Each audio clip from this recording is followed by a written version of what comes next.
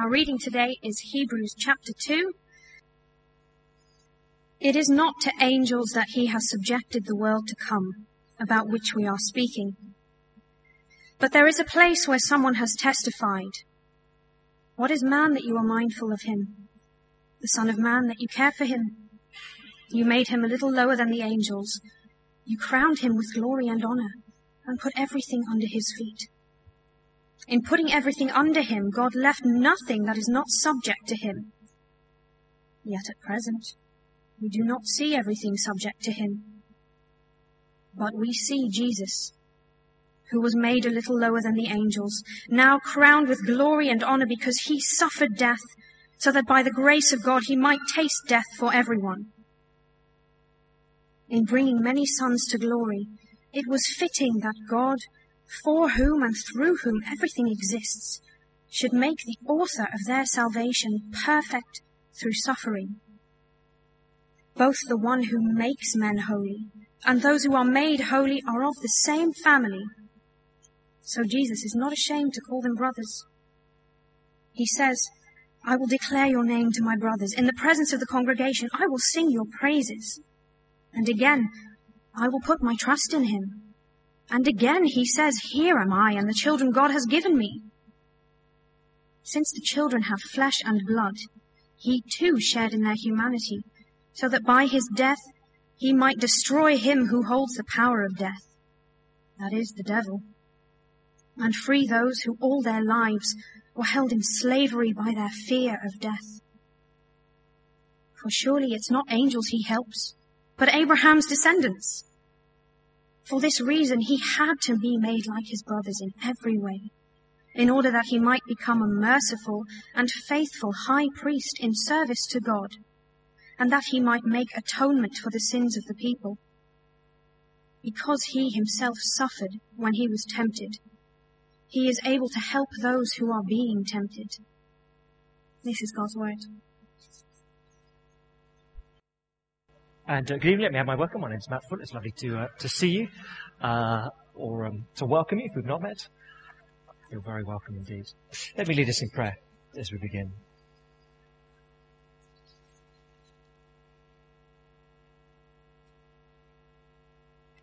Our Father, your call is to us to pay ever more careful attention to the message of the Lord Jesus Christ, his word about his work. So please, would we do that now?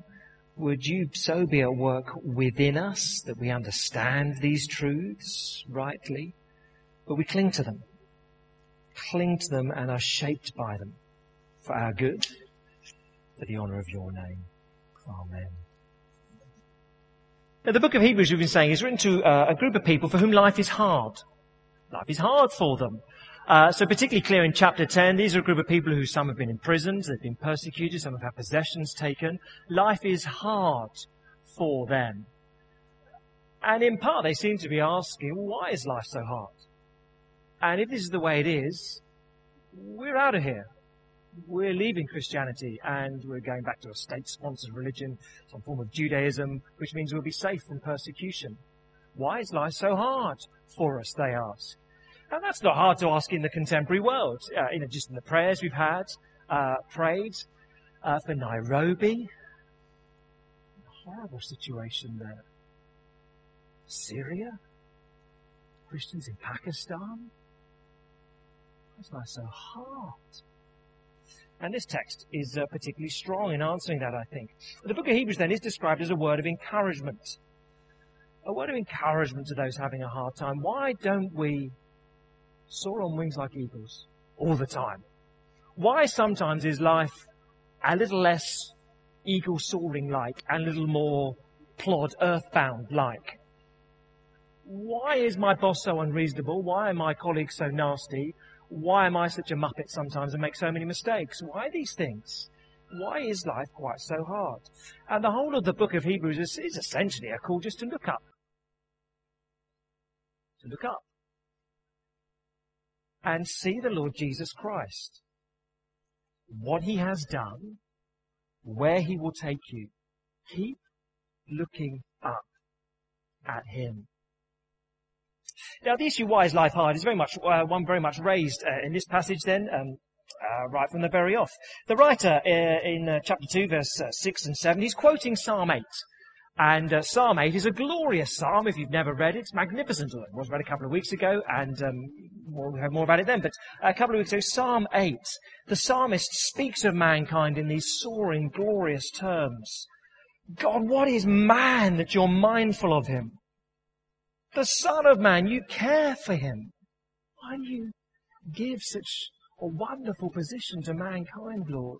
You made him a little lower than the angels. You crowned him with glory and honor. You put everything under his feet. Wow! What a privilege to be part of mankind, says the writer of Psalm 8. And the writer of Hebrews says, yeah. Not feeling that right now, are we? Not quite so magnificent. And the writer says, now you look at Jesus Christ. In putting everything under him, God left nothing that's not subject to him. Yet at present, it's not quite that way. Crowned with glory and honor, everything under our feet doesn't often feel that way. Right here and now. I control little in my world. We have a tiny yard outside our house. Very small yard. It's got some plants. They can't be hard to make grow. There's only a few of them. I can do nothing. This one in particular, this jasmine thing, I can't. It's meant to flower every year. It does green. It's good at green. Green just grows and grows. Flowers, never. I've taken now to, we've got our iPad, Royal Horticultural Society, and gardening is the new rock and roll, if you didn't know. And I'm watching these videos on the website, and as I snip with my secateurs, trying to work out nothing. I can't get it to grow. I can't even control my plant. And yet I go away on holiday and green, and it sort of gets into the wall and rips the wall down and takes bricks out of the wall. Control. Crowned with glory and honor, everything under my feet.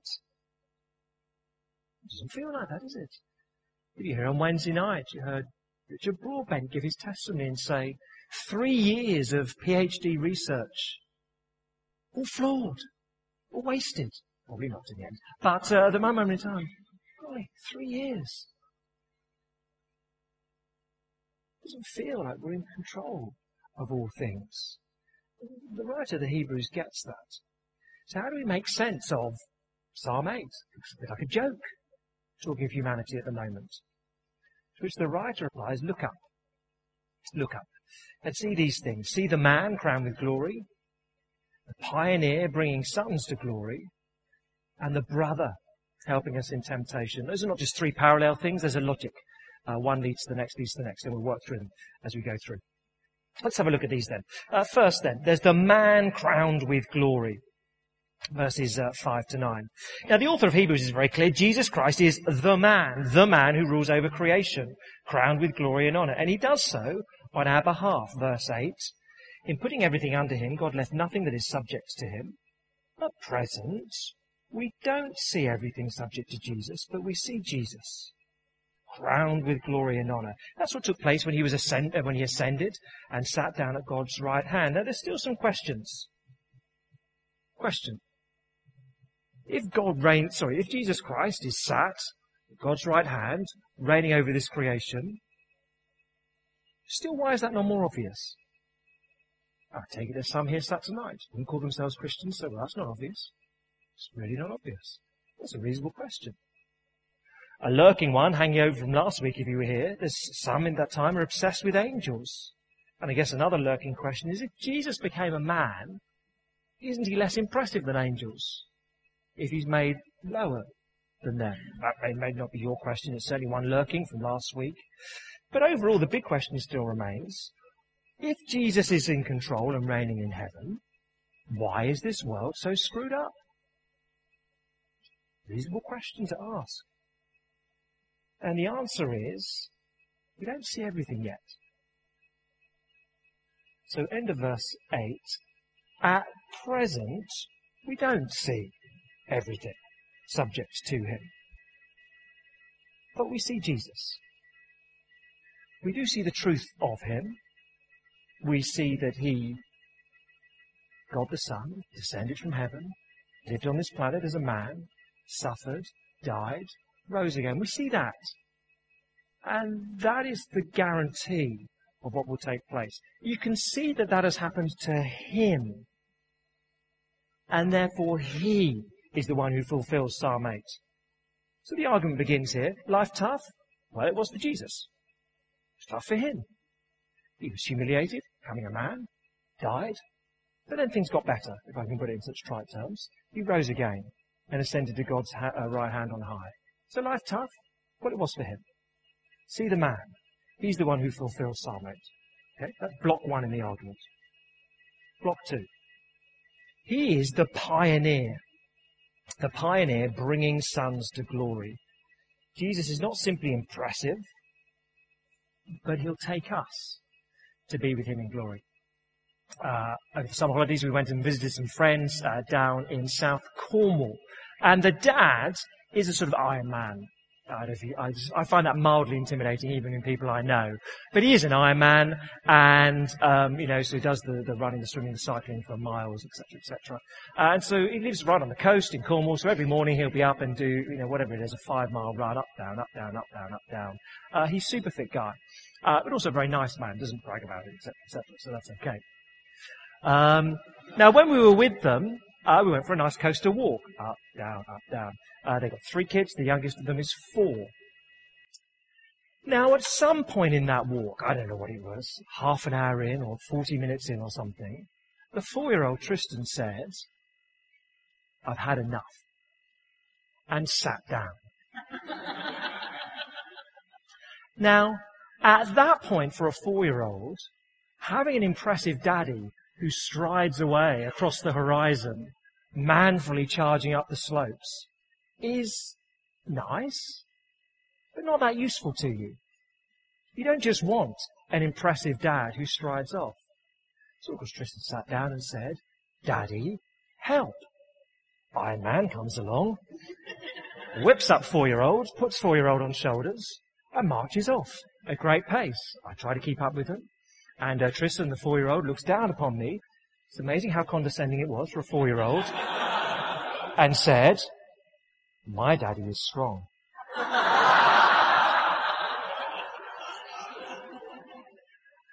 My 8-year-old looked at me and I said, "I'm not that strong." But when Tristan looks down and says, "My daddy is strong," you know what he's saying. He's not just saying, "My daddy is strong." He's saying, "My daddy is strong for me. My daddy's strength benefits me. I don't care if he just strides off and leaves me here in the mud." Well, I would care. But that's no good to me if he strides off and leaves me here in the mud. But when he picks me up, he is strong for me. That's good. And that's the point here.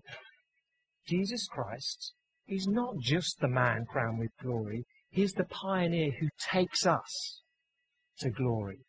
That's what's being emphasized. So verse 10, it's missed out in this translation, but a little connection. 4 connects these verses together. 4 in bringing many sons to glory. And on it goes. Now, I guess the main definition here, or description, is that Jesus, verse 10, is the author of salvation, made perfect through suffering. Author, literally Greek, archipos, the archetype is where we get that word from it. Author is a fairly good description for that, as in source of salvation.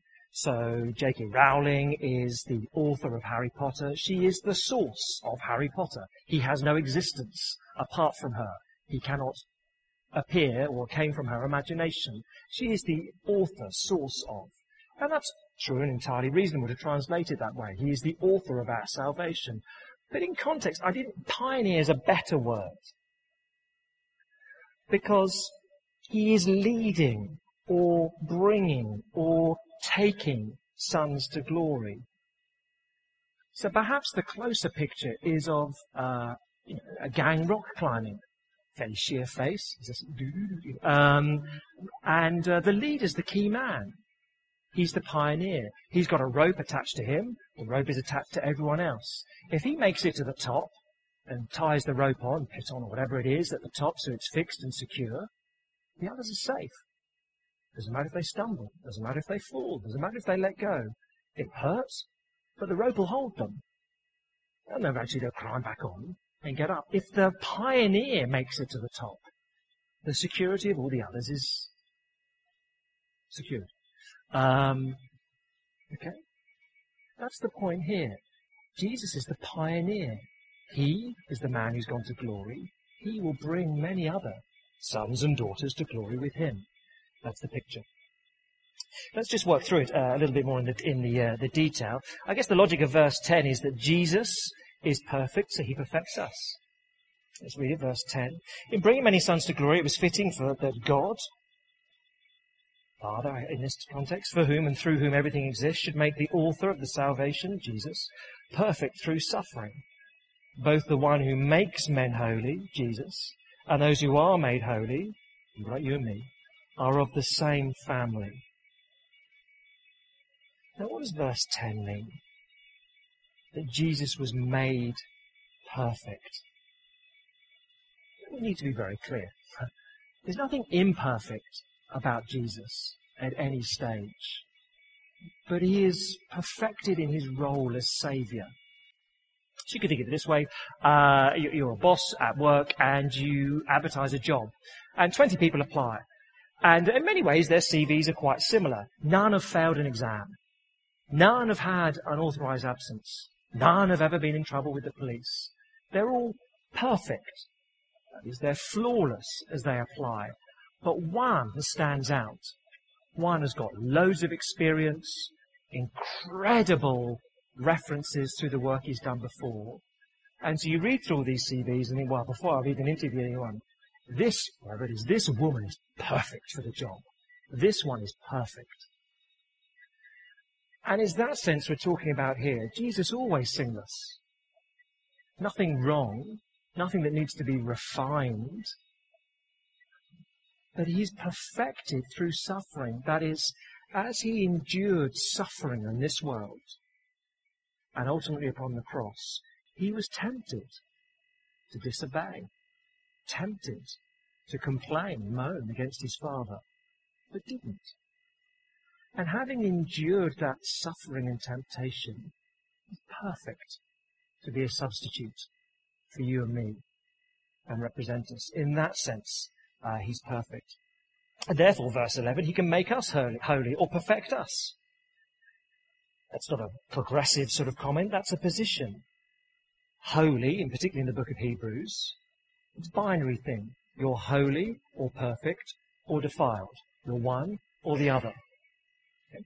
So if you're a Christian, you are perfect in Hebrews language. You are holy. Can't get any more so.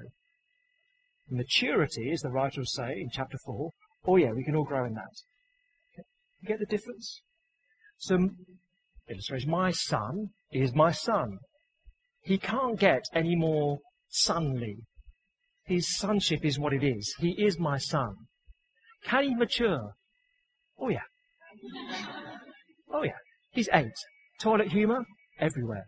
Most wonderful thing. And he needs to mature. If that's a word for you, feel free to take it. He can mature, but he can't become any more sonly. Christians can mature, they can't become any more holy in the language of Hebrews. We are perfect. Jesus is perfect, he perfects us. It's a status. Now what's the consequence of that? Well, the consequence is verse 11. He's not ashamed to call you and me brothers and sisters.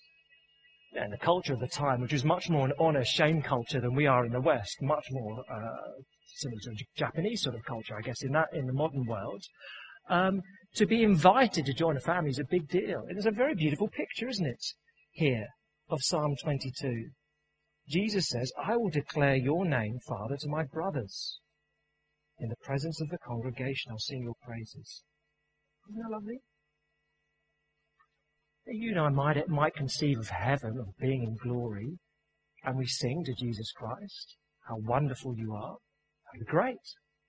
But at some point you'll say, shh, I'm going to sing. I'm going to sing how wonderful the Father is.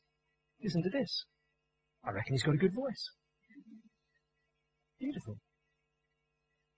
And, in Isaiah 8 language, you and I, we are given. We are the reward for Jesus Christ. Then you get further clarification of what's going on. Again, big idea. Jesus, the perfect man, taken to glory, leading us, our pioneer, taking us there. You get further clarification of how that works in 14 and 15. So let's read those.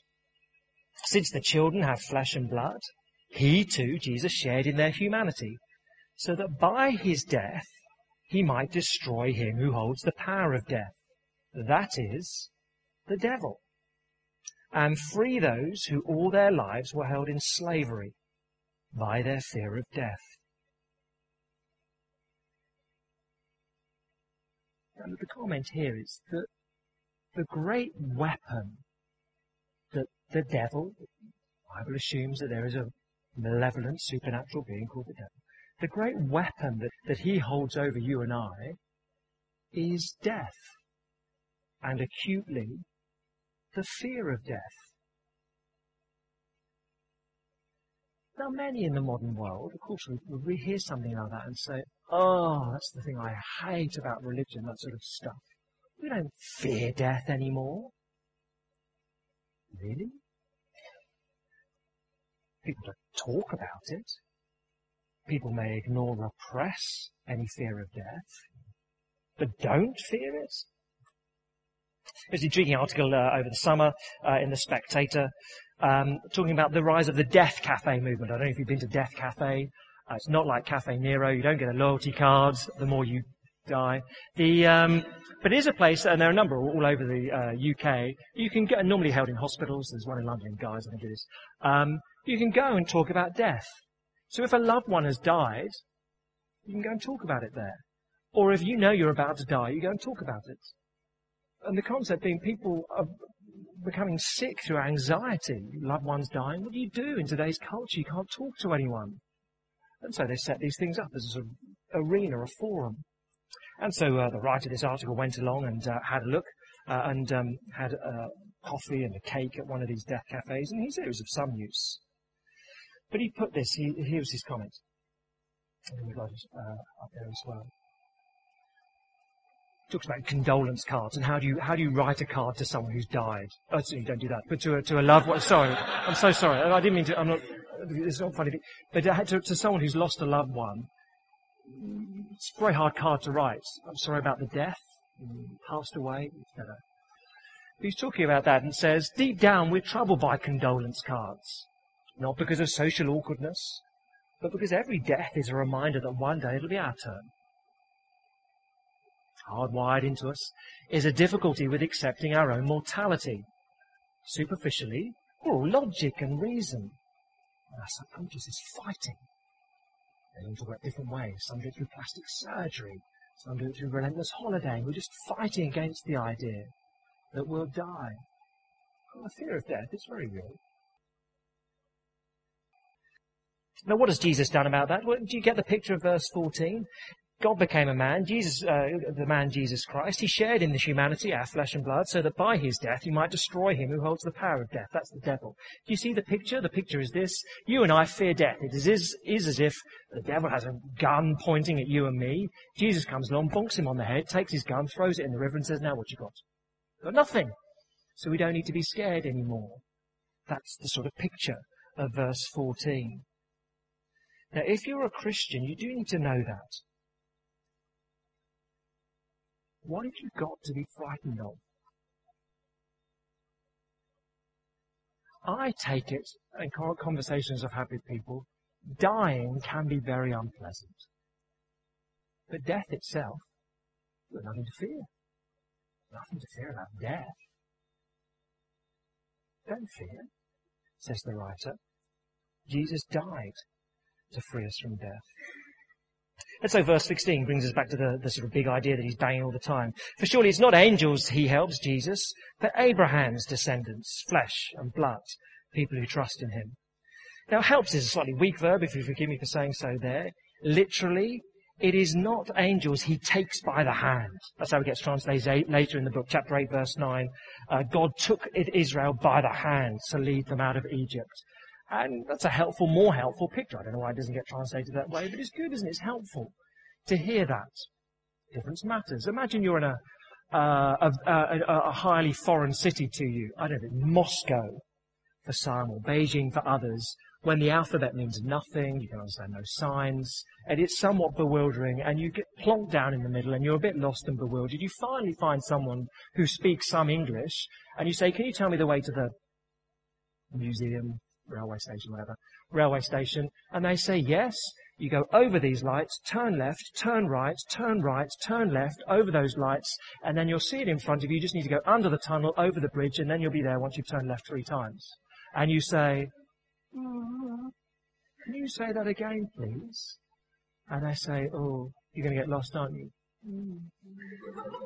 And they say, come with me. And they take you by the hand, and they come with me, and they walk with you by the hand. Now, at that moment, you feel a mixed thing. You feel a slight embarrassment because some stranger's just holding you by the hand, and if it's a bit odd, and you're not used to that. If you're a bloke and he's a bloke, it doesn't really work in the UK quite so well. You feel a bit anxious about that, but they take you by the hand.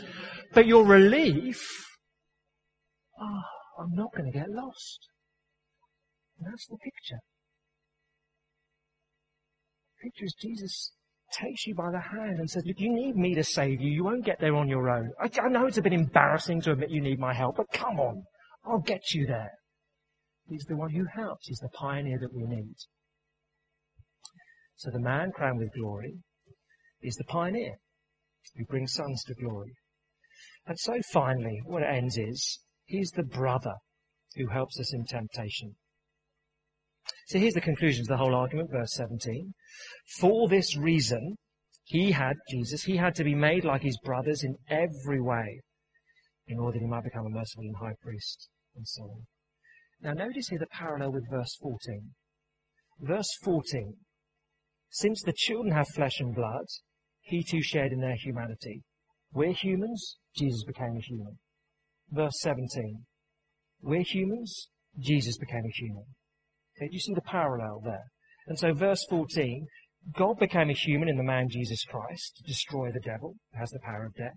Verse 17, God became a human. Why?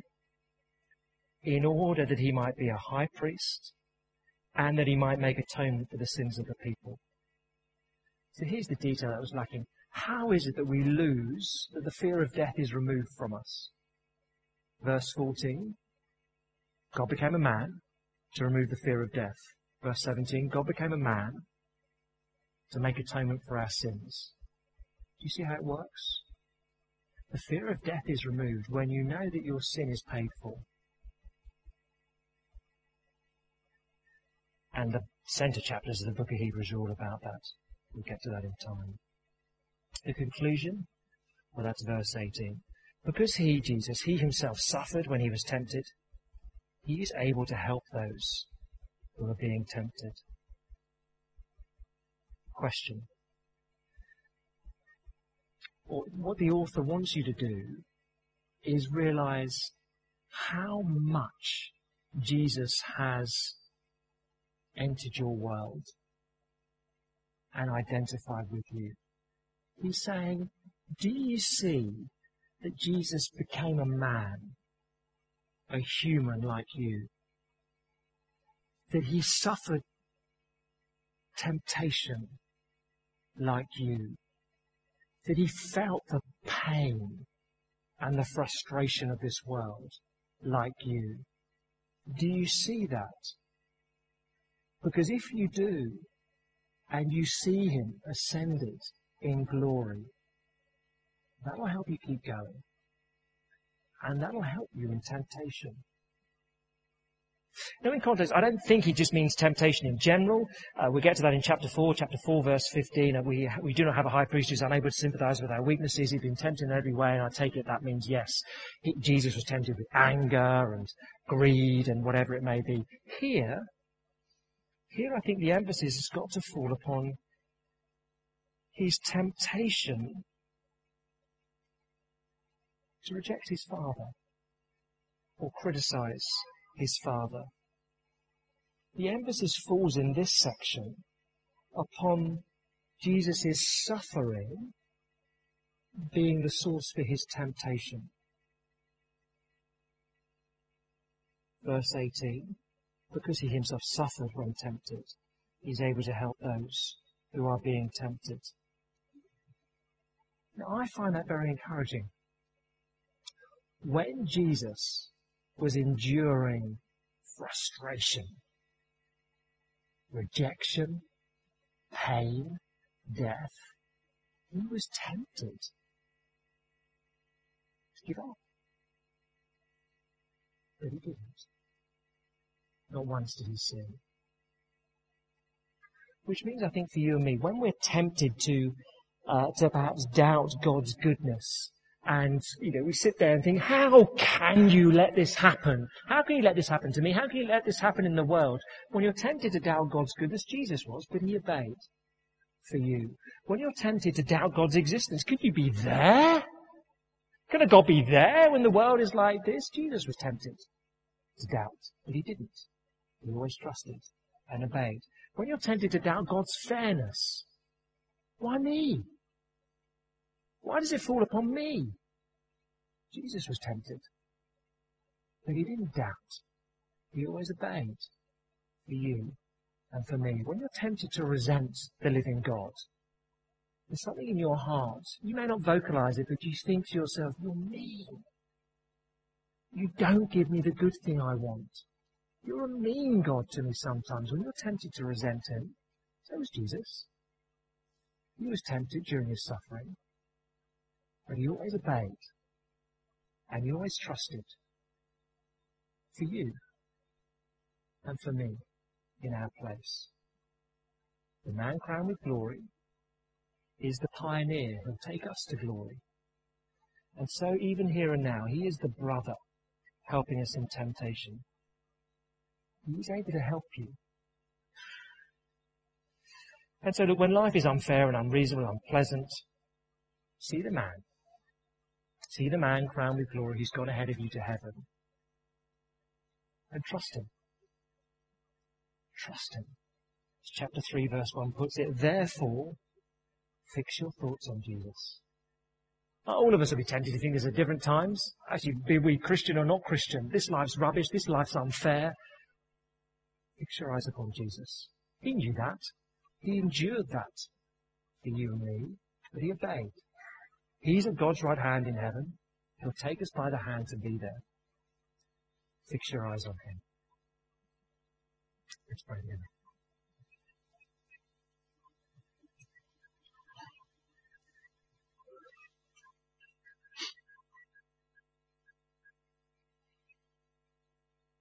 Our loving Father, you know the temptations that we face, even here and now, to doubt you, to doubt your kindness, to doubt your love for us, to doubt your just rule over this world. We don't see this world subjected to you, and we don't feel crowned with glory and honor. But we thank you that we can see Jesus, who's gone ahead of us, who'll take us there. So when we're tempted, would we look up and trust him for our good and the honor of your name. Amen.